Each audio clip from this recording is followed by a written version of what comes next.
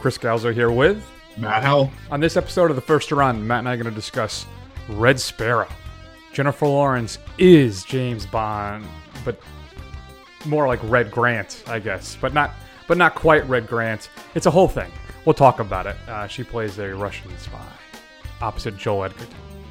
We're also going to talk about the Spanish horror film Veronica that just popped up on Netflix, Matt, that people are saying they had to turn off. It was so scary. And then finally, we're going to do the lounge. We're going to do our Oscars recap.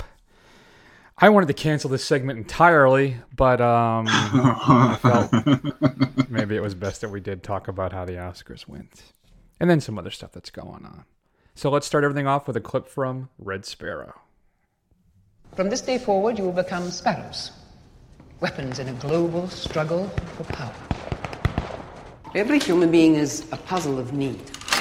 You must learn to intuit what is missing, become the missing piece, and they will give you anything. Take off your clothes.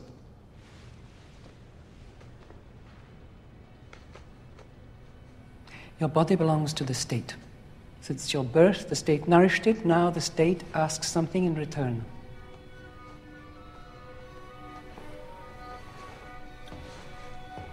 You must learn to sacrifice for a higher purpose. To push yourself beyond all limitation and forget the sentimental morality with which you were raised.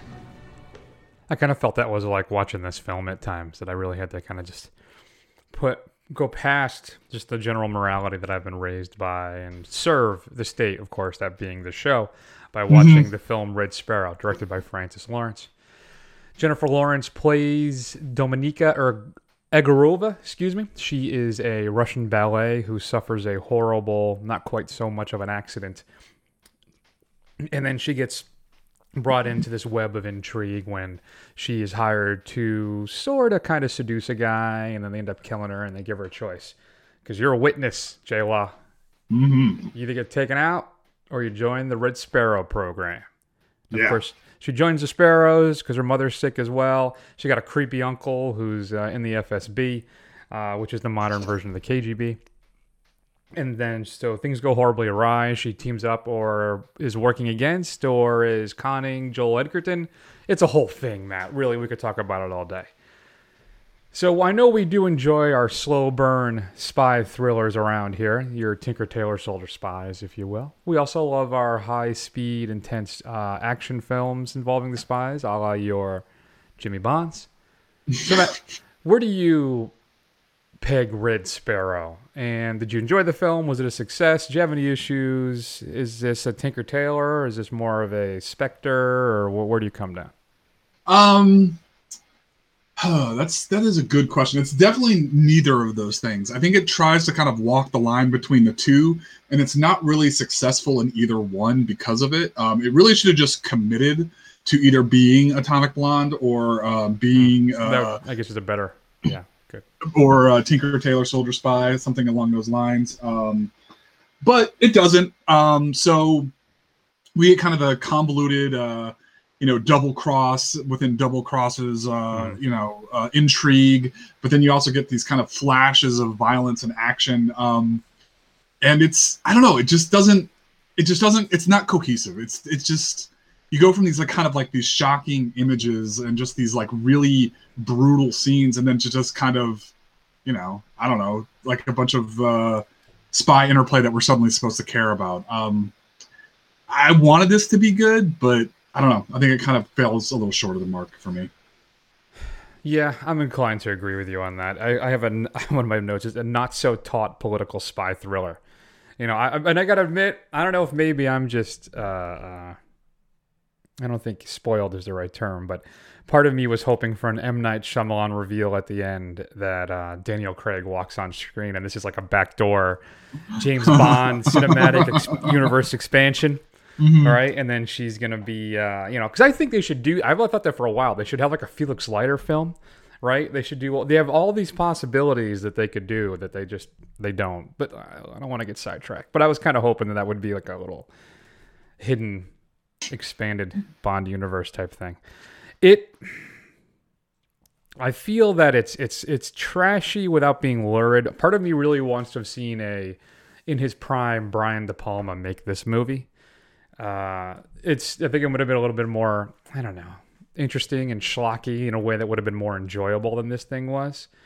It does very little to elevate Lawrence. I mean, she does the best she can with this work. I mean, she's always great, but I don't think the film serves her. There is a lot of abuse that she takes, and unfortunately, it's not like you mentioned briefly. It's not an Atomic Blonde abuse where Charlize is handing it out just as much as she's getting it. There's a lot of physical and sexual abuse that Jennifer Lawrence experiences in this film that is just, she suffers a lot in this thing, and I just didn't think it was really pointed and it needed really to occur. There's a mystery behind that's going on as this film unravels as to who the person that Joel Edgerton is trying to protect, who the mole is in the Russian government. That kind of just takes a back seat to the twist. I feel like there was, and the twist that occurred, because you're never really maybe that sure if Jennifer Lawrence is really turning good or if she's working her job as the spy. But the problem is you don't really care either. You know, it's just, I don't know. The first half I just found turgid. I really had a hard time kind of getting through it. And then as the thing progresses, we get introduced to Egerton and there's more spy-y stuff. I just found myself caring less and less.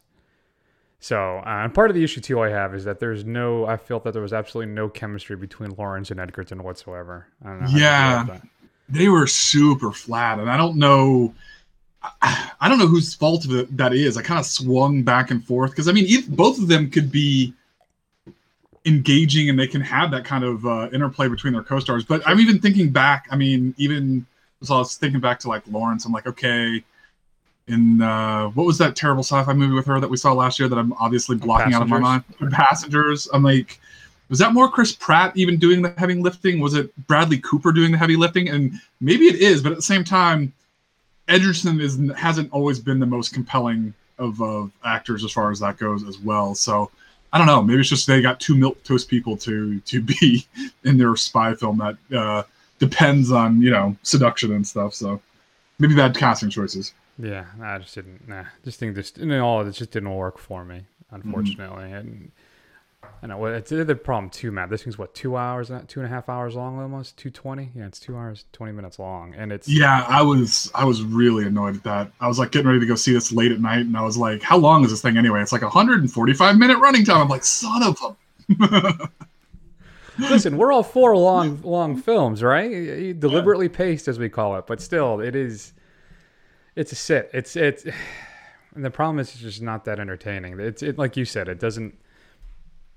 It lives between two worlds that embraces neither. So I think that's a problem for the film. I don't know.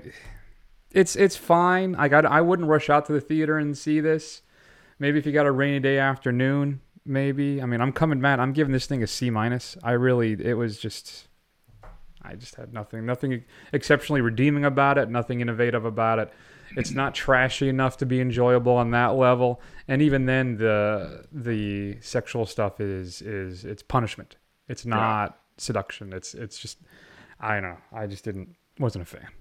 Yeah, I'm with you. I think I would go a little lower, D+. I think the length is really unforgivable and it's going to knock it down another third of a letter grade for me.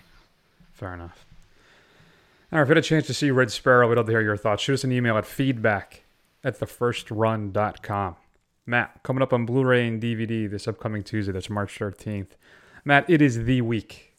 I hope you've been saving your pennies, because, all right, first off, you have the 2017 Best Picture, The Shape of Water, being released. Includes a bunch of making-of featurettes, conversation with Guillermo del Toro's master classes on this, a couple of anatomy of the scenes. I get if there's not a lot on here. I'm wondering now, especially with the Best Picture, we may get an expanded edition of this at some point. Maybe Criterion will get their hands on it. Yeah, maybe. But that's going to be way in the future. Can you wait that long, Chris? I don't know. For Criterion to get their hands on it. No, you can't. Possibly not. Next up, you have Call Me By Your Name, the fantastic film with Armie Hammer and Timothée Chalamet. It's getting released as well. I really like this thing. I don't think Matt, you had an opportunity to catch up with it yet. So I haven't seen it.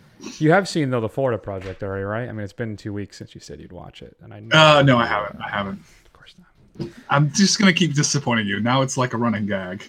Great. Also, I couldn't find any special features or anything for Call Me by Your Name, but still well worth your time. But and also too, criminally underappreciated supporting role by oh good God, what's his name? He's actually tied John C. Reilly as being in 3 Best Picture. Michael Stuhlbarg. He's in 3 Best Picture nominees this year. I think John C. Reilly was the only person that's done that. Oh wow. So it's a brief scene, but it's a scene that like every actor dreams to have in their life. It's kind of that powerful in movie. Also being released is I, Tonya. Includes audio commentary with director Craig Gillespie and some deleted scenes. The Disaster Artist being released as well. Includes commentary with Franco's Waizu and Greg Sestero, as well as some more. And there's also, I love this, there's a featurette, Oh Hi Mark, making a disaster. And then directing a disaster and a gag reel. Suspiria is getting its single disc release. It had a 2-disc set previously that's got included the soundtrack. But if you don't want to splurge for the steelbook with all that stuff, you get the single disc. That'll be out now. Downfall, the film about the last few days of Hitler in the bunker. If you see that clip, it's basically it's a meme clip where it's Hitler slamming on the table and complaining about something. Yeah. It's from this film, Downfall. So you can finally check that out. And then Criterion is giving us The Age of Innocence. Scorsese's film features a newly restored 4K digital transfer approved by Scorsese himself, as well as a 5.1 surround DTS master audio soundtrack. New interviews with Scorsese and other members of the cast and crew. And hey, it's Criterion. Arrow is giving us a couple individual releases previously only available as part of a George Romero box set. The Crazies and Season of the Witch are both being released. There's the Season of the Witch alternate extended version that's included with this individual as well. And both films have brand new 4K restorations. I got to tell you, The Crazies, I haven't seen Season of the Witch. The Crazies, though, it's not that good. And if you're going to watch one, I would highly recommend the remake with Justified there, Timothy Olyphant. It's actually pretty good. What else is coming up, Matt? Oh, possibly the biggest release of 2018, Matt, on Blu-ray and DVD. I know you're excited about this. Are you ready? Ready. Justice League. Includes a digital book. Woo! And a steel book from Best Buy. I was actually contemplating inserting Justice League clips no matter what the film was throughout the entire show. But then I just couldn't bring myself to do it. You came to your senses? Yeah, basically. Yeah. So that's getting released as well with a whole bunch of making of stuff there. And then you have finally, as all my papers are out of order. Damn it, Jimmy. I don't have Hulu, so you can now check out The Handmaid's Tale. That's getting released on Blu-ray and DVD. Gotcha. And then your straight to DVD pick of the week, Matt. Are you ready? I'm ready. I think we mention these every time they come out. We have yet to see a single one of them. But the fact that I wonder if this is the 6th film. Maybe it's the 4th film in the franchise. I don't know. But Evil Bong 666 is being released. Your favorite stoner characters are back, Matt, and Evil Bong 666. When a blood sacrifice opens a portal to hell, EB's return to Earth, where Lucy Fur, the new proprietor of her weed shop, has some sinister plans of her own. Before EB's dreams of world domination can be satisfied, she'll need to employ the help of Rabbit and the Ginger Dead Man. Channeling their inner Dr. Frankenstein, EB and Rabbit create the Ginger Weed Man, a tiny patchwork monster made from the greatest strains of weed on Earth. This animated edible is ready to join the fight in sexy hell. Keep your bongs packed. This is going to be one crazy trip, Matt. Bonus features include spotlight on actress Robin Sidney, the smoke of hell behind the scenes, looking at making Evil Bong 666, breaking into sexy hell, a look at adult actress Trillium, transitioning into mainstream films. Trillium? I would not classify this as breaking into mainstream films. I would really look at the definition of mainstream. So, Evil Bong 666 is your straight to DVD pick of the week, Matt. What should we be streaming this week? All right. Well, I'm going to go a little bit of a side shoot. I'm not going to use Amazon Prime or Netflix or Hulu. I'm going to go with something that's on HBO Go. I think enough people, because of Game of Thrones, have HBO Go available to them. But if you have HBO Go, I suggest you go out and check out one of the best films of the year last year, nominated for an Academy Award for Best Picture. Get Out is available for streaming. The horror film about race relations in America, very creepy, made by a funny guy, Jordan Peele. Has its moments of levity as well. Really good, solid horror film. And if you haven't seen it, you should definitely check it out because it's out there for streaming. Or if you have seen it, watch it again. Yeah, there's nothing wrong with that. One of my favorite moments, we'll talk a little more about this in our Oscar recap, is Jordan Peele winning the Oscar for Best Original Screenplay. And his face as he's walking off stage, and he just cannot believe it. I've never seen just a pure image of just kind of shock and joy. It's sustained me for like the entire week. It was really nice. That's all it takes, huh? It is. Well, when your life is as dark as mine, it's every little bit of sunshine helps a little bit, you know. Okay, good. Okay, and we brought it back down. Yeah, we brought it back down a little bit. Let's bring it back up. So as normal, since we have the foreign language film coming up, I don't have a clip for you because we are big in Spain. I probably should have included it anyway. Damn it. Let's talk about Veronica, or as I like to call it, Ouija Casa de Evil. So Matt, why don't you explain to everybody what Veronica is all about? Sure. Veronica is the story of a 15-year-old girl, funnily enough named Veronica, has to take care of her siblings, her younger siblings, for her working mother, goes to a Catholic school, and she decides that during an eclipse, her and a couple of her friends are going to attempt to contact her deceased father using a Ouija board in the basement. Nothing can go wrong with this because this is not a horror movie universe, but essentially she calls in dark spirits that start to stalk and torment her and her family, and terrifying situations ensue. Dun, dun, dun. Yeah. So I found the film suitably creepy. Yeah. It had some kind of nice little set pieces, some nice moments in it. I think, unfortunately, the scariest part of the film is the first 10 to 15 minutes. Okay. After that, nothing else really. There were some scares and stuff. It was fine. I think it thinks it's introducing a new twist in the Ouija possession type thriller thing that I don't know if it works as well as maybe you did. I don't know. We could talk about it. Because she thinks that there are spirits that are trying to invade her world, but that's really not quite the case. Right. Another issue too. I don't know if the teen angst stuff works that well. I think it's a little schizophrenic in its music cues, though a couple times I did enjoy it, particularly the overlay of the old school kind of monster music from the 50s in one point in the apartment. But then there's also a bunch of, basically I felt like this guy watched the Ouija Origin of Evil and then It Follows, and then kind of made a little smash up of that movie there. So, I don't know. In the end, I felt kind of as a nice little fun haunted house movie at the end, all things being some irregular synth action. I just don't know if I enjoyed the teen angst stuff. I don't know. I did have a question for you, though, with it, since you do have a daughter. Is this how puberty works? Is this film an allegory for puberty? Is that what's happening? Then maybe I'm just not smart enough to appreciate? I don't know. I'm not there yet. So, talk to Are me you again. terrified it is? That this is Yeah, what it's like? I'm very terrified. My father's friend, he said he had as a daughter, and he says, one day she was my little girl, and I was the sunshine of her life, and she was a daddy's girl. And then the next minute she woke up one morning and she hated my guts, and she did for like 6 years after that. So I'm like, okay, so hit me up again in like 6 years and we'll see what happens. All right, I'll tell you how with you. So I just felt the whole thing was uneven. Even like some of the music, like the Goblin Nickelback smash up band, right? That I just didn't. I don't know. Listen, I felt like I'm number twoing all over this film, but it's not that bad. But when you come to me and say people are turning this thing off halfway through because it's so scary, I have some expectations set. All right, and maybe we'll get more of that with Hereditary, or it was previously known as Untitled A24 horror film that's coming out in about a month, which is supposed to be the scariest thing in years. I know. I hate it when they set something up that big. I'm nervous. But I don't know. I thought it was okay. I felt like I had kind of seen these things before, and there wasn't really enough new stuff to really keep me riveted and terrified. It's fine. Yeah. What'd you think?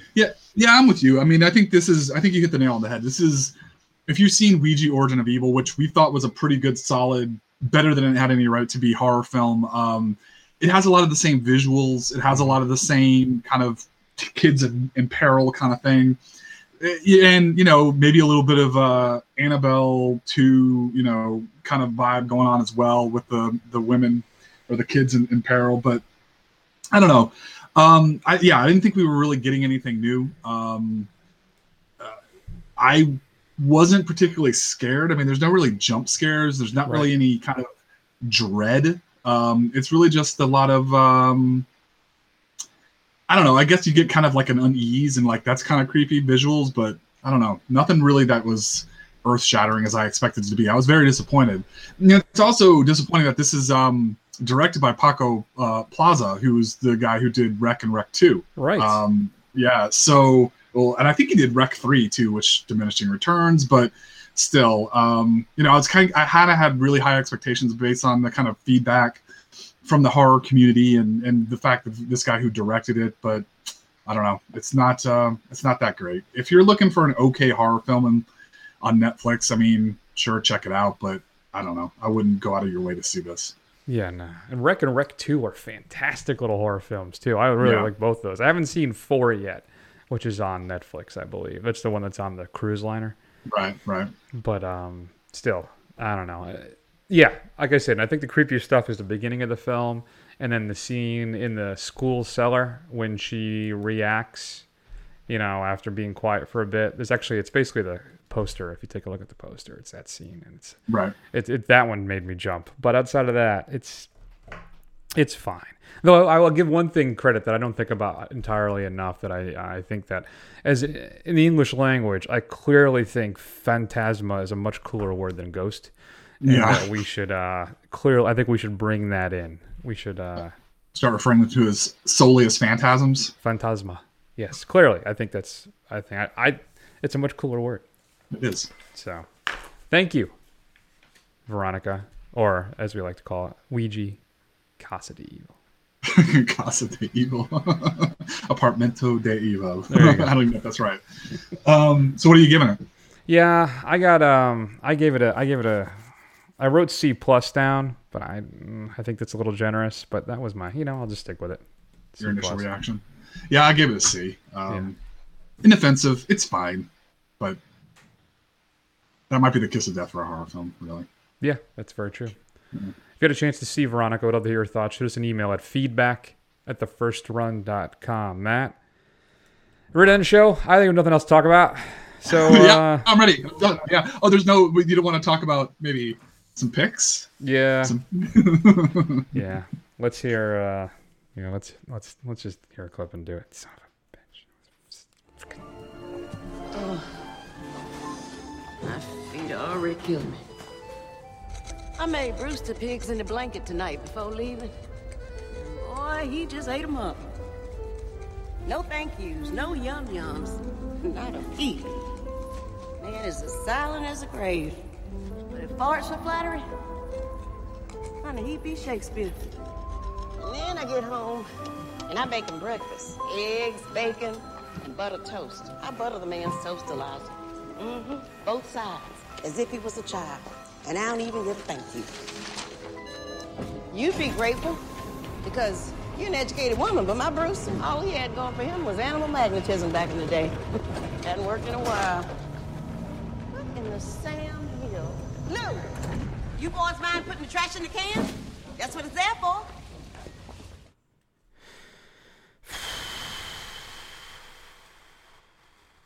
Just let it out. So, I was 17 out of 24, Matt. Do you know how many you got right? I know you got like a 1 or 2 more right than I did. I think it's basically. No, I don't. I don't know. Fine. Well, here's 118 you got right. Then you're up here, original score, which is BS, 19. And then that sound mixing, which is 20. So I think we'll call it that. I've had enough. So you had 3 more right than I did. You were 25 out of 24. I was 17 out of 24. I did nail every one of the big categories. So if you were betting big with me, all in, baby. 100, 1 honey, all in. All right. Yeah, Now, whatever helps you sleep at night, Chris. that's the only thing that lets me sleep at night. So, first off, a couple things. Roger Deakins, 14th time's a charm, is it? 14, 13? 14. Absolutely ridiculous when you look back the fact that Deakins has been nominated that many times that had never previously won. Thankfully, he did win for Blade Runner. So out of all of this stuff, that may be the thing that makes me the happiest, is that he won. A couple things that I found absolutely atrocious is the fact that, listen, Alexandre Desplat's score for Shape of Water is nice, it's magical, it's whimsical, it's great. Johnny Greenwood's score for Phantom Thread is just a stunning piece of music independent of the film itself. And the fact that he didn't win is absolutely ridiculous. And then finally, my other big complaint is the sound mixing. All right, so briefly, sound editing and sound mixing. So sound editing is basically the introduction of sound effects, right, into the film and how everything kind of comes together. Sound mixing is the mixing of just not only sound effects but music and how the film kind of flows together and how the music kind of carries you along through the film and everything. And that's what Baby Driver was. From start to finish, that's what that film was. There is no Baby Driver without the sound mixing job. You could Dunkirk, the other films, it's just ridiculous. So clearly the Academy voters do not know what sound mixing is. And I should not have lost that. That blows my mind. And then Matt chooses Dunkirk because he knows that people are ignorant. And I had faith in the American public. I got burned last year on that, and I got burned again in the Academy voters this year on that. And I just don't understand it. I don't understand it. Idiots. What were your thoughts, Matt? Anything about the picks that you wanted to talk about? Not really. I wasn't super surprised. I mean, other than, obviously I wanted Shape of Water to win Best Picture. I was not confident it was going to be. Yeah, but you did not have faith. I did, but you couldn't do it. Yeah, but here's the thing, Chris. We've done these Oscar picks many, many times. And usually I vote with my heart, and I usually end up losing terribly. So I basically went with what I thought was going to go from, as you pointed out, what the broader Academy voters would do. And I'm happy Shape of Water won. But, obviously I was not expecting that. No. And let's take a moment, too, and chit some praise on our boy Guillermo. Not only, you know what? Two things. Matt, congratulations. All right? Thank you. You won. For the first time ever in the history of the show, somebody beat Chris. And he's very upset about it. And I'm glad he's really crucifying himself on the sound mixing thing, if you'll sit here and talk. That drives me crazy. They don't know what it is. So anyway, yeah. So congratulations to you. Congratulations to Del Toro. It's well deserved. All right, let's bring that down. So congratulations that you won. I think it's fine. There was 1 year I think I got one wrong. I think 1 year, so I'll hold on to that forever. But it's just I just want to talk about our boy Guillermo. The fact that he did win for a genre film as well, because the movie's so much more than that.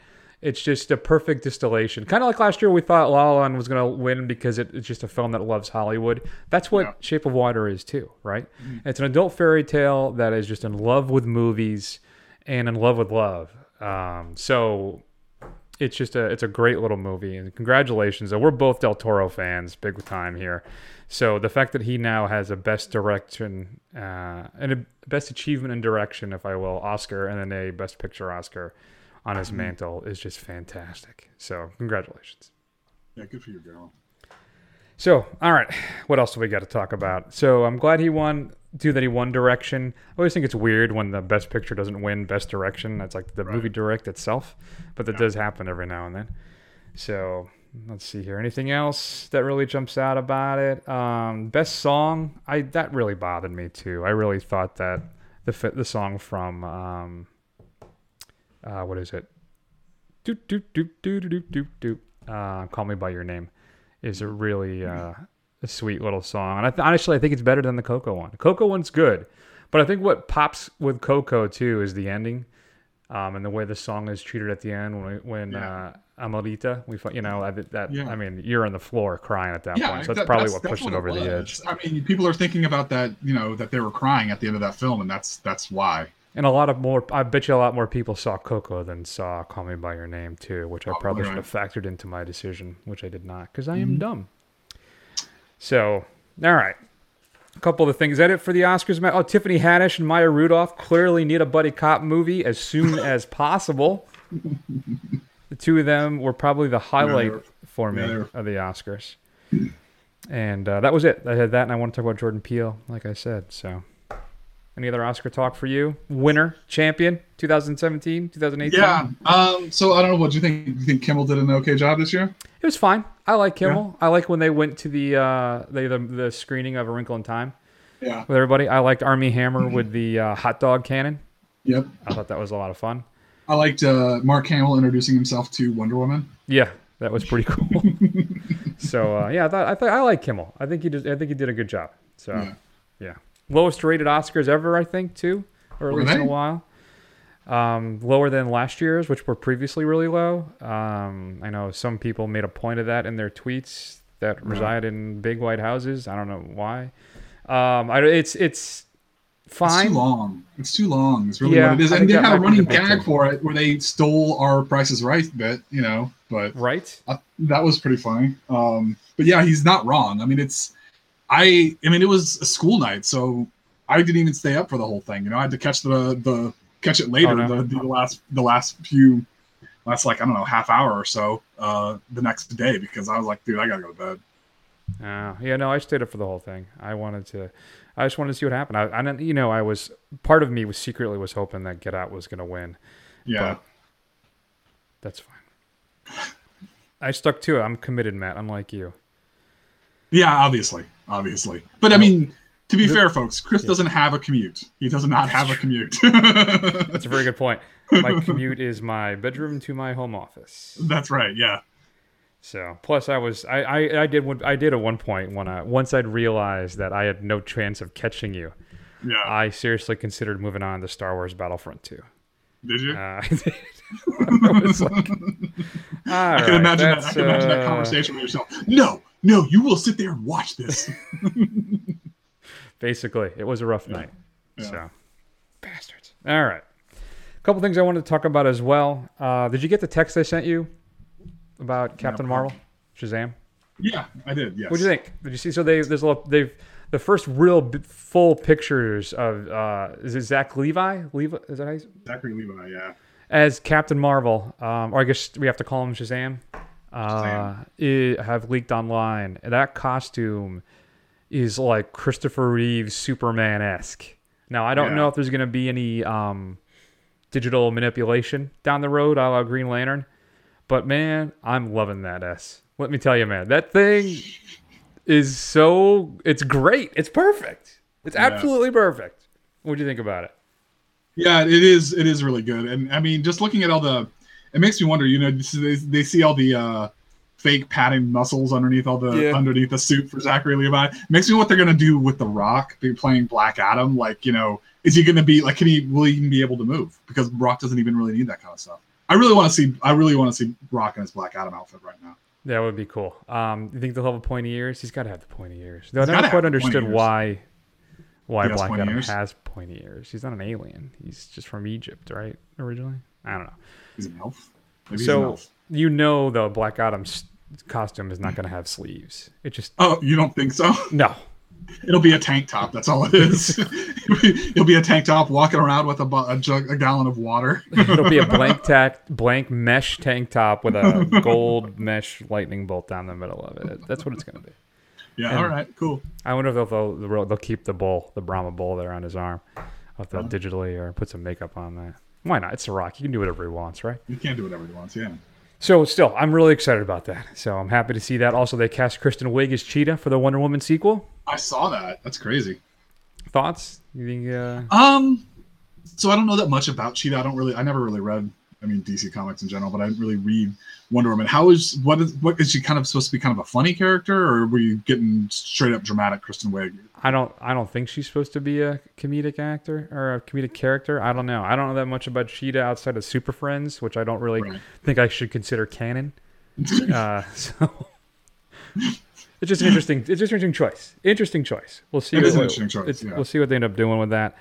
What else do we have for you? I'm sure a lot of these are things that you're going to have in your pocket. Infinity War, 2 hours, 36 minutes. Yeah. I'm okay with it. I think it's going to be a fast, lean 2 hours and 36 minutes.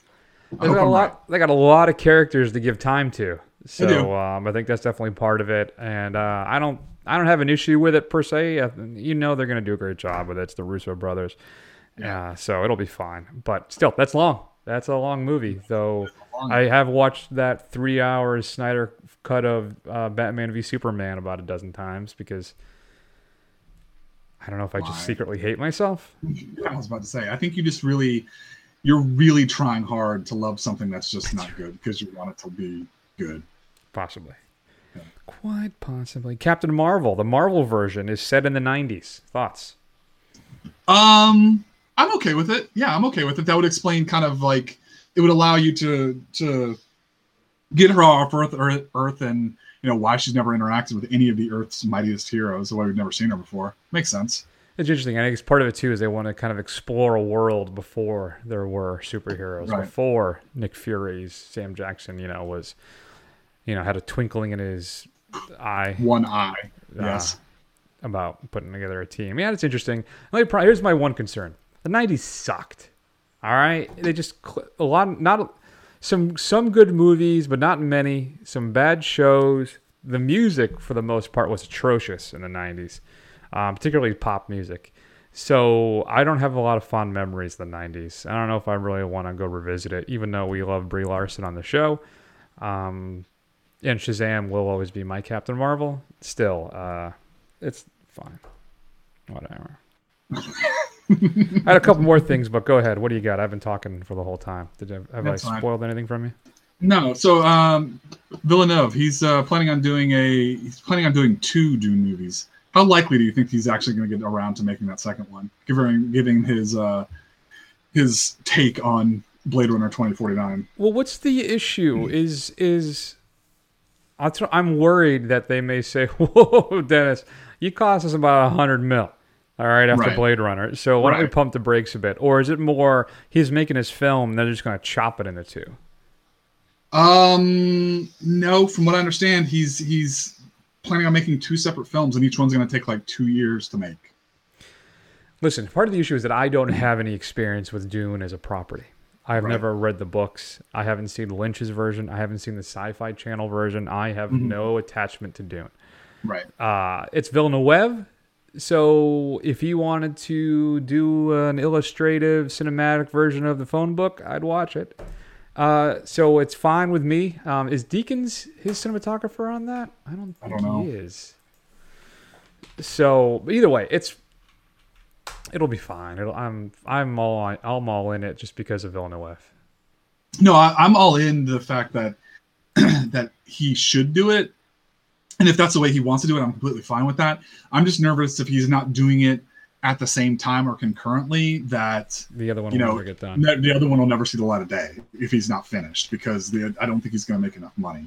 Just because, Dune is a very beloved sci-fi, but it's for people who are really niche, really into sci-fi, kind of thing. And it's tough. It's got a lot of heady, really strange kind of. This was written in the late 60s, early 70s kind of thought processes going on to it. So it's a bit of a stretch. So we'll see. You don't think 2.5 hour movies about spice trading?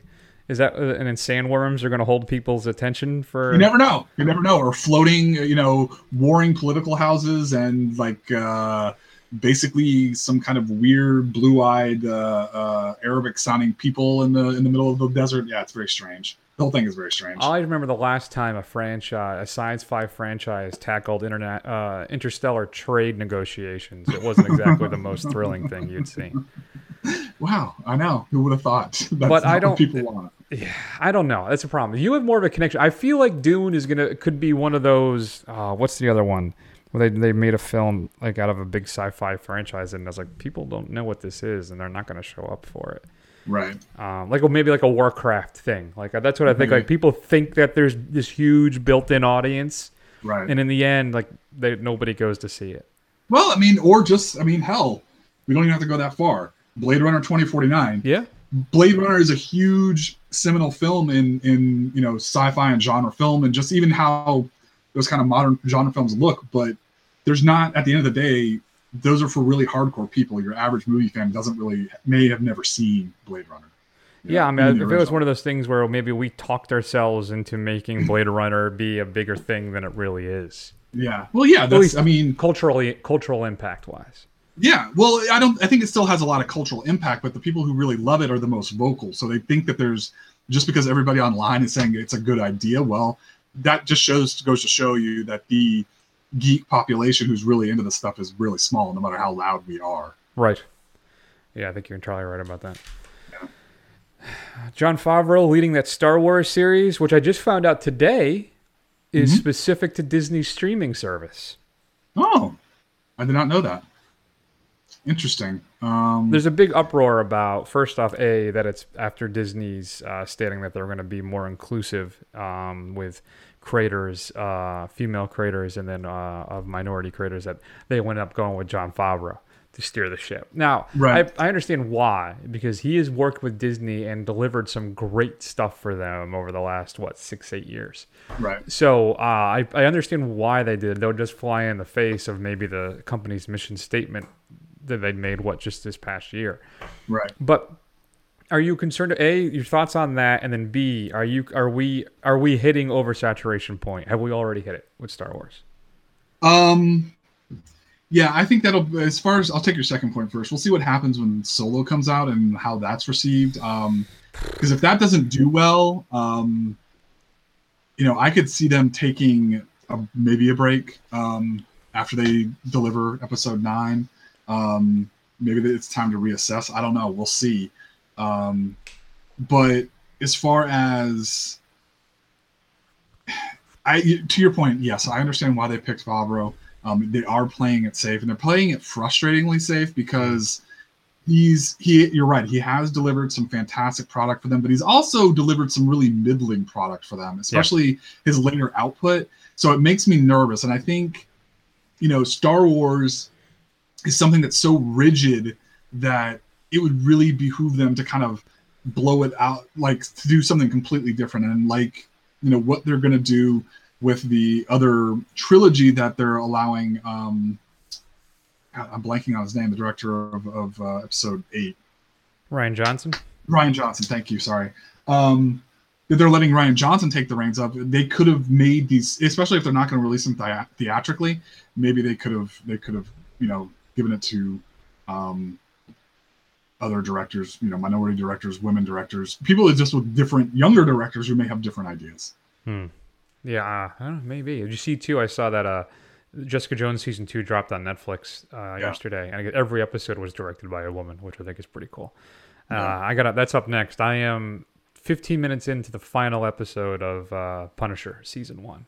Okay. So I'm again, behind all that stuff. That's a season that. I remember tweeting out that the first episode of Punisher was electric, and it was. Then it grinds to a halt for about 3 episodes. And then I think they need to reconsider this stuff. From what I understand, Jessica Jones is 8 episodes long, maybe 9. Right. I think that's good.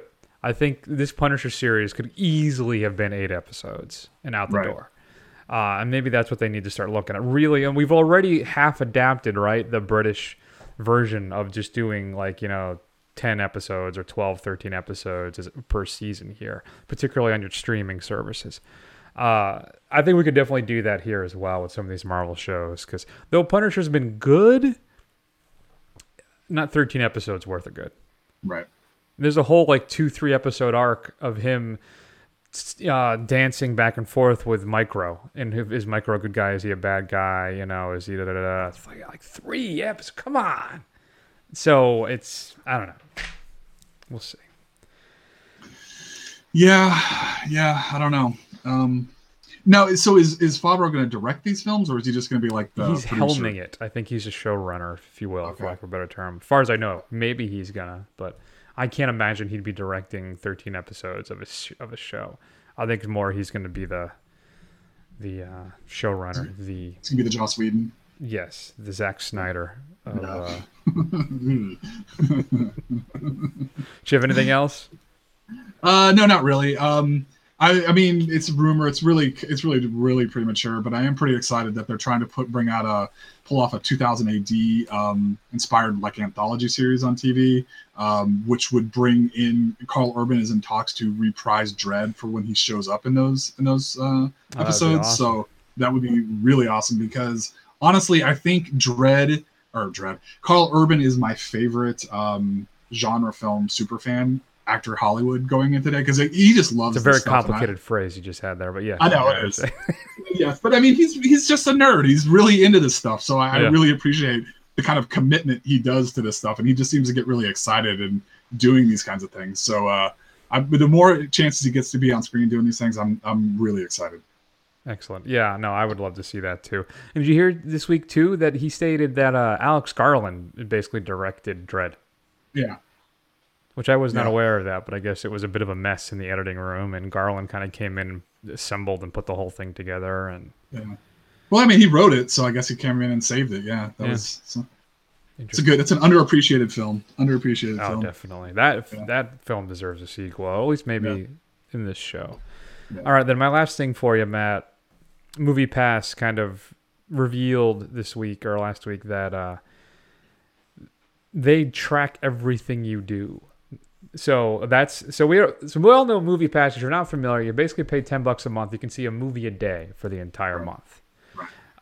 And then how do they make money on that? Because they pay the theaters the full ticket price.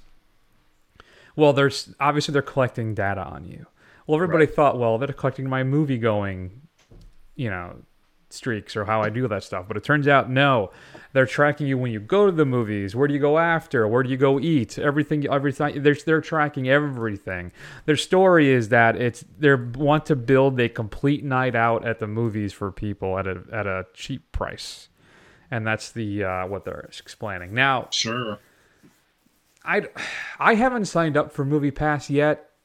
Because A, I'm a member of the AMC Stubs Rewards program, and I don't think those two things mesh. Okay. And then B, I go on $5 nights, so I'm not spending that much typically anyway. Right. So, though granted, I am spending more than $10 a month. Right. But I don't have all the, I don't know. I probably should really. And the other thing, too, is a lot of times I'll go see IMAX, or I love the Dolby Theater. And I don't think it covers them either. It's just a straight standalone, regular ticket. So that wouldn't work for me there either. So, does this make you more likely or less likely to use MoviePass? Do you care at all? I mean, at this point, everything's out there anyway, right? So, what do you think? I don't know. It's creepy. I'm a bit of a paranoid about this kind of stuff. I'm still kind of on the fence. I'm pretty even with my social media. I don't let anything track me as far as, well, at least I tell it not to. Whether it actually is or not, who knows? I don't know. It probably would keep me away because, I mean, at this point, I haven't done it anyway. And it's really, so we've always wondered, how are they making money off of this? And if they're tracking everywhere you go, that's very valuable data that they could sell. So, I mean, that's really what they're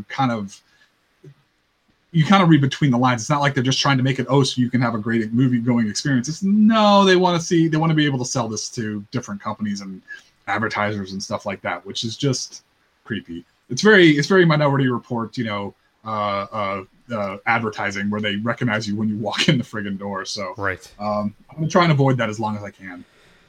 Yeah, we'll see. Yeah, I don't know. I'm on the fence because it would be good to kind of save that money every month too. So now I'm kicking out about roughly $25 a month on movies. That's not counting snacks and your gas. And all I tend not to. It doesn't count gas. I tend not to eat at the theater because I don't want to die in 3 years. So yeah, no, I don't know, but still, I don't know.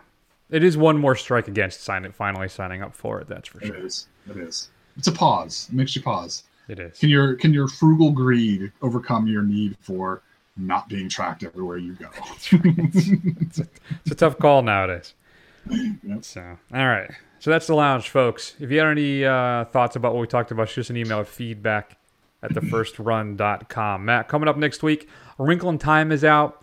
I really want to see Thoroughbreds. That's been released as well. We'll have to figure that out. Part of me still wants to see Death Wish. I'm not going to lie. I do want to see it because I love me some Bruce Willis.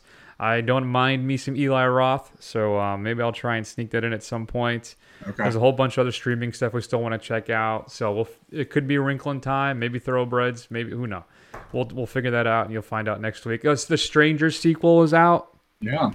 So there's a lot out there right now. Gringo, The Hurricane Heist, all stuff that came out this past Friday. Mm-hmm. Yeah.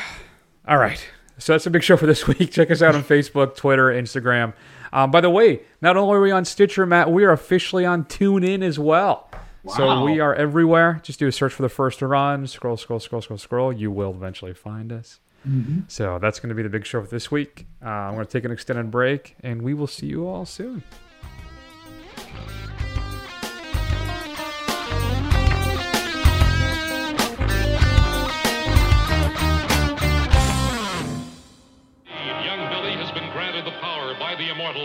To summon awesome forces at the utterance of a single word. Shazam!